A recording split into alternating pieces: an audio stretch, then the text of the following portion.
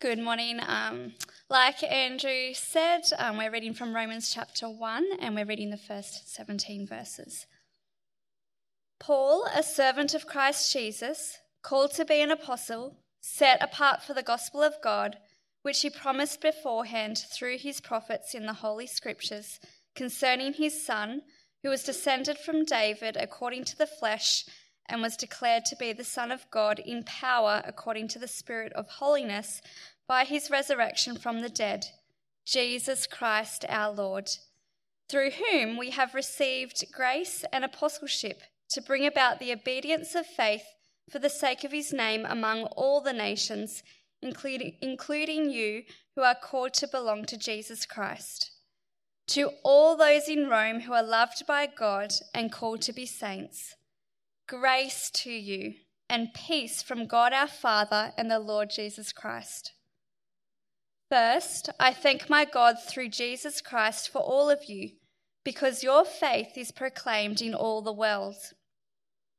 For God is my witness, whom I serve with my spirit in the gospel of his Son, that without ceasing I mention you always in my prayers, asking that somehow, by God's will, I may now at last succeed in coming to you. For I long to see you, that I may impart to you some spiritual gift to strengthen you, that is, that we may be mutually encouraged by each other's faith, both yours and mine. I do not want you to be unaware, brothers, that I have often intended to come to you, but thus far have been prevented, in order that I may reap some harvest among you, as well as among the rest of the Gentiles. I am under obligation both to Greeks and to barbarians, both to the wise and to the foolish. So I am eager to preach the gospel to you also who are in Rome. For I am not ashamed of the gospel, for it is the power of God for salvation to everyone who believes, to the Jew first and also to the Greek. For in it the righteousness of God is revealed from faith for faith, as it is written, the righteous shall live by faith.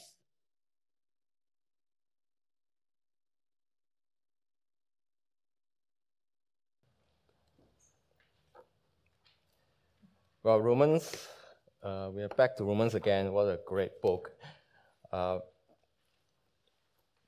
Today we're just recapping what we have talked about in the past. That's quite a few months ago. The reading from chapter 1 to 17 just remind us of what Romans is about.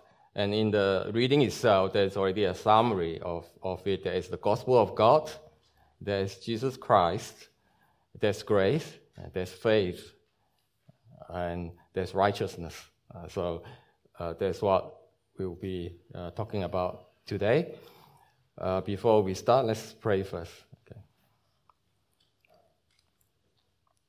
Almighty God, we thank you again for your mercy that is more, that we can come before you, asking you to teach us what we need to know, show us how we should live, that we might honor you with our life.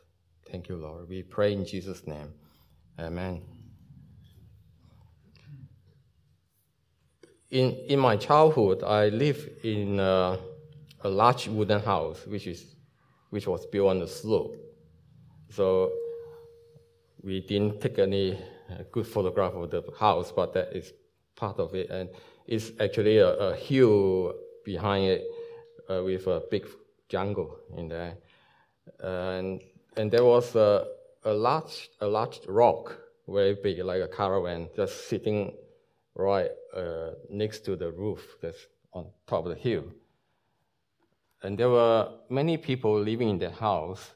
In the heydays, there were about 25 of us there. Besides my parents' family, there's relatives who didn't have a place to live, so they lived with us for many years.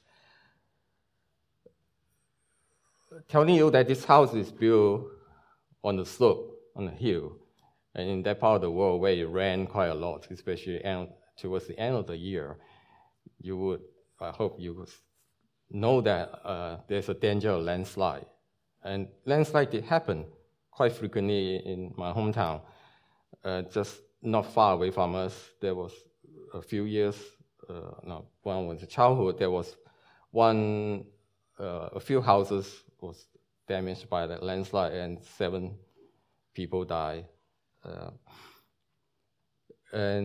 But we didn't, as a child, I never realized or didn't think about landslide, although we were quite happy living in that house. It's a big house, so and there's a hill we can climb. So we had a happy time there. And I also climbed up to that big rock and sat on top of it, and not knowing about the danger. So the landslide happened. That was about 12 years ago. That's 53 years after the house was built. And you could see that the house is basically gone in there. Thankfully, by that time, most of us had moved away from the house to various places. There were still 2 of my older brothers there during that landslide. It happened at about 4 a.m. in the morning in a heavy rain. And miraculously, they only sustained mild injury. Not sure. They also didn't know how they escaped. They somehow walk out in the dark, in the rubble of everything. But we are thankful that they escaped. So for me, ignorance was bliss, as I had a great childhood living in the house. But if I knew that landslide could happen anytime, then it would be a very anxious time living in the house. My mom did tell me that she knew about those dangers, and every time it rains, she would worry sick about this. And it's just we are just thankful that it did not happen during our childhood days. And if it happened during our childhood day, then ignorance was not a bliss, obviously. And so Romans 1-6 tells us ignorance is not bliss for 2 reasons. One is that we are risking the danger of God's judgment. The other one is that we are missing the comfort of God's grace. So when our days turn out as we have planned and we enjoy our time, we do not think about God's judgment. In fact, we do not even think about God at all.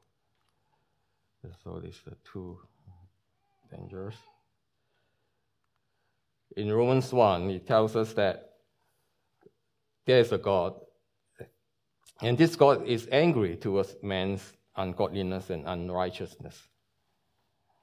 So, ungodliness means that we lost the image of God. I mean, God created us in His image, and then we live in a way that is nothing like God in our character. Unrighteousness means that we live in a way that we disregard God's rules. We just live whatever way we like.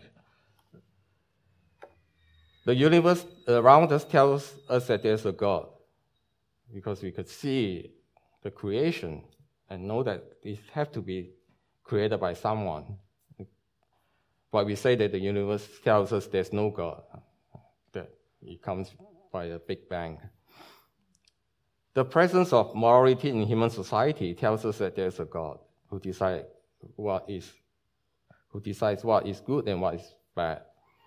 So because we know there is something is good and something is bad, there is that moral standard. And they have to think who gives this moral standard. And then we should consider that there's a God who would decide this.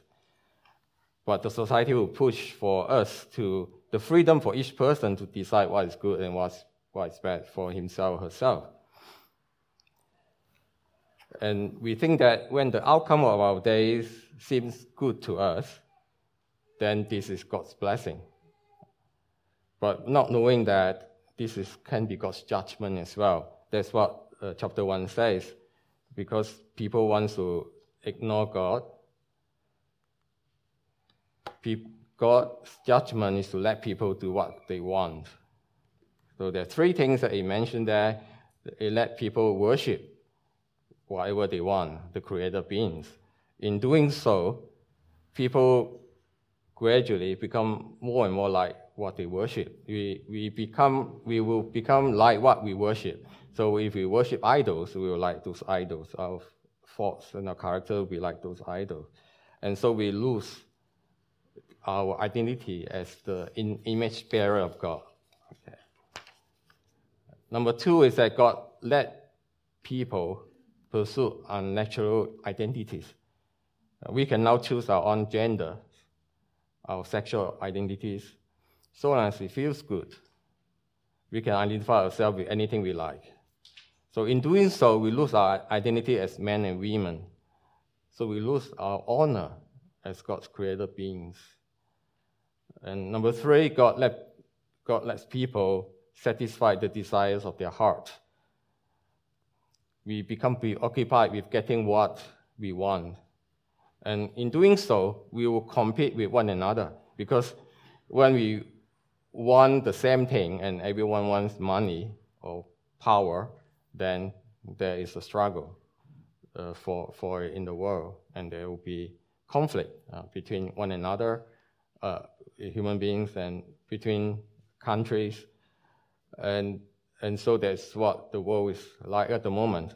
And also we make use of one another as instruments to get what we want. And we also teach one another that it's good to have greed and competition so that there is progress in the society. So in doing all these things, we lose our souls. We become dead in our souls. Okay. So Romans 1 and 2 also tells us that ignorance is not an excuse. We can't tell God that we didn't know we didn't know there's a God. We didn't know there's your rules. Because the created universe tells us that there is a creator, and our own moral codes tells us there is a lawgiver. And when we judge other people for doing the wrong thing, we are affirming that there is such a thing as right and wrong. We do not have any excuse because we cannot even live up to what we know is right. And Romans 2 tells us that even people who know that there is a God and who know God's law are under God's judgment. Because as we see the Jews, they claim that they know God, and they claim that they know God's laws, but they could not live up to those what they know. So it is more liability for those people, for them to know God and know God's law, but yet unable to live up to it. So Romans 2 tells us that being religious does not help either. We're still under the judgment of God. So the first 2 chapters of Romans tells us that everyone in the world, either it is religious or irreligious, is living under the wrath of God. The judgment that comes with God's wrath is not only a future event, but is also taking place right now, as God let us do what is right in our own eyes. So therefore, ignorance of God's judgment is not bliss. The other reason why ignorance is not bliss is that we cannot afford to ignore God's grace. Okay. So we can ignore God's judgment. You may also ignore God's grace. During our recent trip to Phnom Penh in Cambodia, I went through blood test results with most of the staff of Joy Christian School, and I requested them to have their vitamin D levels checked. So I received 86 results, which I plotted on the graph. So in Cambodia, the minimum accepted level of vitamin D from blood test is 30 nanogram per milliliter, which is the same as Australia, which is 50 millimole per liter in Australian term.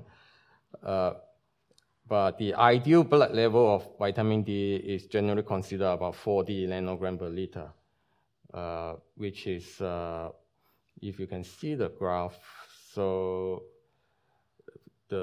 on the y-axis, so there is 0, and then you got 10, 20, 30, 40. So yeah, the mouse is pointing at the 40 level. That is the ideal level or the good level of vitamin D. So we can see that and then in the graph, there are 24 male staff. They are at the back of the graph. The last 24 numbers are male, and the front, there are 62 are female. So you can see that most of the male staff actually reach the minimum of 30, and many of them get to 40. But most of the females don't even get to 30, and only one got to 40. And so there's quite a vitamin D deficiency among the female staff. Because vitamin D deficiency does not cause any immediate and obvious symptoms, most people are happily ignorant of this deficiency. In adults, persistent vitamin D deficiency eventually causes osteoporosis, and in infants, it causes malformation of bones. But vitamin D deficiency is also known to be associated with depression, diabetes, heart disease, and some cancers. And so we consider what caused this difference in vitamin D level between male and female staff. I think it is mainly because female staff wear clothes with long sleeve. And why do they wear long sleeve? Because the school is air conditioner, and it's cold, so they wear long sleeve. There's one thing. The other thing is that they didn't want to get sunburn, or they don't want to get, because their skins are already dark, so they don't want to get the skin any darker, so they cover their skin. And unfortunately, because their skins are darker, they need actually more sunlight to get vitamin D, unlike the Australian skin. And so year after year doing that, they don't have enough sunlight, and so they become deficient in vitamin D. And there's plenty of sunlight in Cambodia, but many people are ignorant of the need of sunlight to keep their bodies healthy. I understand that in Australia, we are fearful of too much sunlight because of different skin color. That is one thing. But still, we all need some sunlight on our skins. Also, by the way, you may worry that if you take too much sunlight, your body may have overdose of vitamin D. It doesn't happen because there's an automatic shut-off. When the body senses that there's enough vitamin D, it will not make any more. And that's the amazing thing about God's creation. So I advise them, the female staff in particular, to get about 20 minutes of sunlight on their arms. That's all they need. But they are still not willing to do that. They would rather spend their money to buy the vitamin D supplement. And I think that's what they would do. But at least hopefully, this will prevent many of them getting osteoporosis in their older age. So in some ways, God's grace is like sunlight. We are ignorant of our need of this grace. We think that we are doing just fine without any sunlight, or that we can somehow earn God's grace by our own efforts. What difference does God's grace make in our lives? How do we know that we live under God's grace? And for this answer, we'll jump to Romans 5. So there's Romans 5. The difference is that we will have joy. We will rejoice. People have God's grace. And in particular, they will rejoice in these three things that is mentioned in Romans 5. That they will rejoice in the hope of the glory of God. People who live under God's grace, they know that they have sinned and lost any hope of being like God. They have fallen short of the glory of God. But now that they have been forgiven by God, God is restoring this glory and honor and immortality to them. So because their hope is that God is restoring this glory and honor and immortality. So they will not be discouraged by the failures or weaknesses or suffering they face each day. This hope keeps them going. And they also know that this hope is not dependent on what they do. It's God-given. So the second thing they rejoice is in suffering. Why do they rejoice in suffering? Because people who live under the grace of God, they are not surprised by suffering. They are actually surprised that they don't suffer.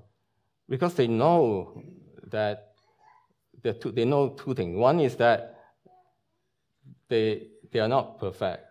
They know that they are silly. They know that they are foolish. And they know that life, there will be lots of failures and suffer. So this is one thing. They are not surprised by their failure. Second thing also, they know that their life is different to the life people live in this world.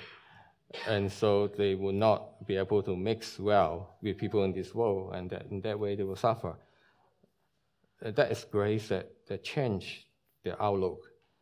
And they also know that Jesus also suffered in this world. And also they know that God is making them more like Jesus through suffering. And so they rejoice in suffering. The third thing is that they will rejoice in God because they start to understand God's love. This love is being poured into the heart by the Holy Spirit and also through revelation in God's Word. And this love keeps them going. And also, they're no longer just rejoicing in their achievements. They rejoice in God. That means they rejoice in God's name being honored. They rejoice seeing God's kingdom come and God's will being done. And that's what keeps them going. And these are the people who live under the grace of God. So most of us have joy deficiency, but we are not aware of it. And it is easy to check the level of joy in our hearts. We can just think for a moment. From the time we woke up this morning until now, how much our hearts has been occupied by worries, sadness, and disappointments. And that happens to all of us every day. We do not have much joy in our heart because we seek satisfaction in minor things. We rejoice in our achievements, in our plans being fulfilled, in entertainment. Because life does not usually turn up as expected to be, and because even when our plans come true, we are not satisfied, and therefore there's little joy in our hearts. People who are satisfied in God's grace and by God's grace can rejoice in major things. So they rejoice in things which matter. They will rejoice in the hope of the glory of God. They will rejoice in suffering, and they will rejoice in God. And do you know what? Once you can rejoice in major things, you will start truly to rejoice in minor things God has given to you to enjoy. And that is what Ecclesiastes is talking about. Solomon's writing that everything is vanity. He's talking about he couldn't enjoy everything in the world despite his wealth, his power, just because his satisfaction was in the things of the world. And we can't find satisfaction in there. And that's why he got disappointed with all that he's experienced. But if we are satisfied in God's grace, then we can truly be free to enjoy God's creation, what God's given to us. So for those who do not want to ignore God's grace, or do not want to be ignorant of God's grace, Romans 5 and 6 tell us more about this grace.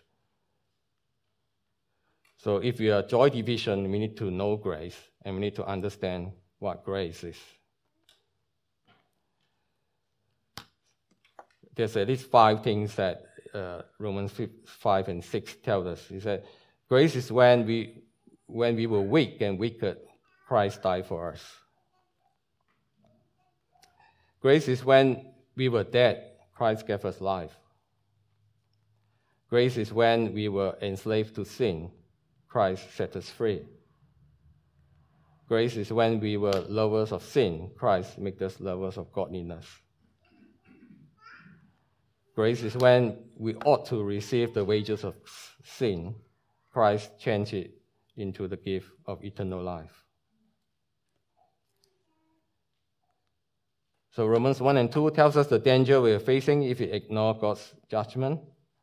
Romans 5 and 6, the bliss we are missing if we ignore God's grace. Then we need to consider, how does the person get to change from living under God's judgment to living under God's grace? And that's why Romans 3 comes in. So Romans 3 first tells us that no one is acceptable in God's eye, and by the works of the law, no human being will be justified in God's sight. For all have sinned and fallen short of the glory of God. We cannot contribute anything to change our status of living under God's judgment to the status of living under God's grace. So we can ask the question, can't God simply forgive sin? You say it doesn't matter. God's holiness is like light, and our sin is like darkness. Holiness and sin just cannot come together without the light consuming the darkness. So it's not a matter of if light will forgive the darkness, but light and darkness just don't mix. That's one thing. The other thing is that God says that already the wages of sin is death, and whatever God says, He can't change it. Or we can ask, can't God just say, let them be, they will grow up someday and return to me? So people will change and become a better person. Romans 1 tells us that God does let us be. But what happened when God let us be? When God let us do what is good in our own eyes. So we will grow up not to be a better person, not to be a person who will be wanting to know God, but we will grow up to be better sinners. We will become more enslaved by darkness, and we will not come to the light. So Romans 3 goes on to tell us the gospel. Paul said that he was not ashamed of the gospel. Why did he say that? Because the gospel is not, we can do something to change our life. But the gospel is, God has done something to change our life. The gospel is that the judgment of death has been received by Christ Jesus. The blood of Christ has satisfied God's holy judgment. God can now forgive sin because the debt has been paid. God can now justify sinners without violating his own justice.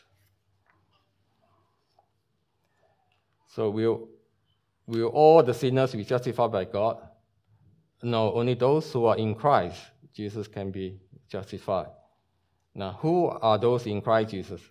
They are the sinners who die in Christ and live in Christ. They have died to their darkness and live in the light of Christ. They can therefore return to God because they are covered by the light of Christ, or they are consumed by the light of Christ. So the rest of Romans 3 tells us how someone can be in Christ. It is both the easiest and the hardest thing to be in Christ, and the Bible calls it faith. So Romans 4 tells us that from the very beginning, faith has always been necessary for someone to be acceptable to God. Abraham was justified because he believed in what God has promised. And what he caused Abraham to do so? So Abraham had to leave his hometown, had to go with God to an unknown place, and he had to sort of sacrifice his son just because he believed in the word of God. So believing in God does cost us something. And that's why faith is the easiest and the hardest thing at the same time. So easy because we just need to listen and believe. Hard because we need to die to ourselves. So in accepting what God says, we will need to believe that at least it's 5 things. That I'm not righteous. I have not done anything good. This first thing, I'm living in darkness. Second thing is, Jesus Christ is the only one who is righteous and the light. Third thing, only the death of Jesus Christ can redeem me. Fourth thing, Jesus Christ alone can be my Savior and my Lord. And fifth thing, once I'm in Christ, it's no longer I who live, but Christ lives in me.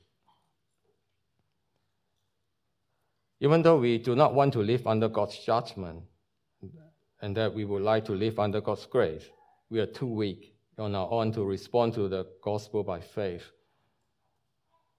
We do not want to give our own right. We are fearful to die to ourselves. We thank God that He pulls us along, helping us to take our first steps, like a father helping his infant to walk. The gospel comes to us from faith for faith. God starts our first steps. After we have tasted the goodness of walking in grace, we will have more confidence to walk on and on. So today, many of us have started this walk of faith. We are thankful that God has been holding our hands. We are thankful that we no longer live under the threat of landslides. And we are thankful that God has not left us alone to do what seems right in our own eyes. And we are thankful for the joy that is ours under God's grace. And I hope that for those of us who are walking in this path of faith and in God's grace, we will keep walking. As Jesus told his disciples that greater things you will do. And I hope that we can all aspire to that, to do greater things in Christ for the kingdom of God, to do something that has eternal value. For those of us who have not started this walk, I hope that you do want to live under the light of God's grace. And if you want to do so, you just need to ask God to help you. Otherwise, we would keep on carrying our burden in life. And at the end, there will be judgment to come. Let us pray.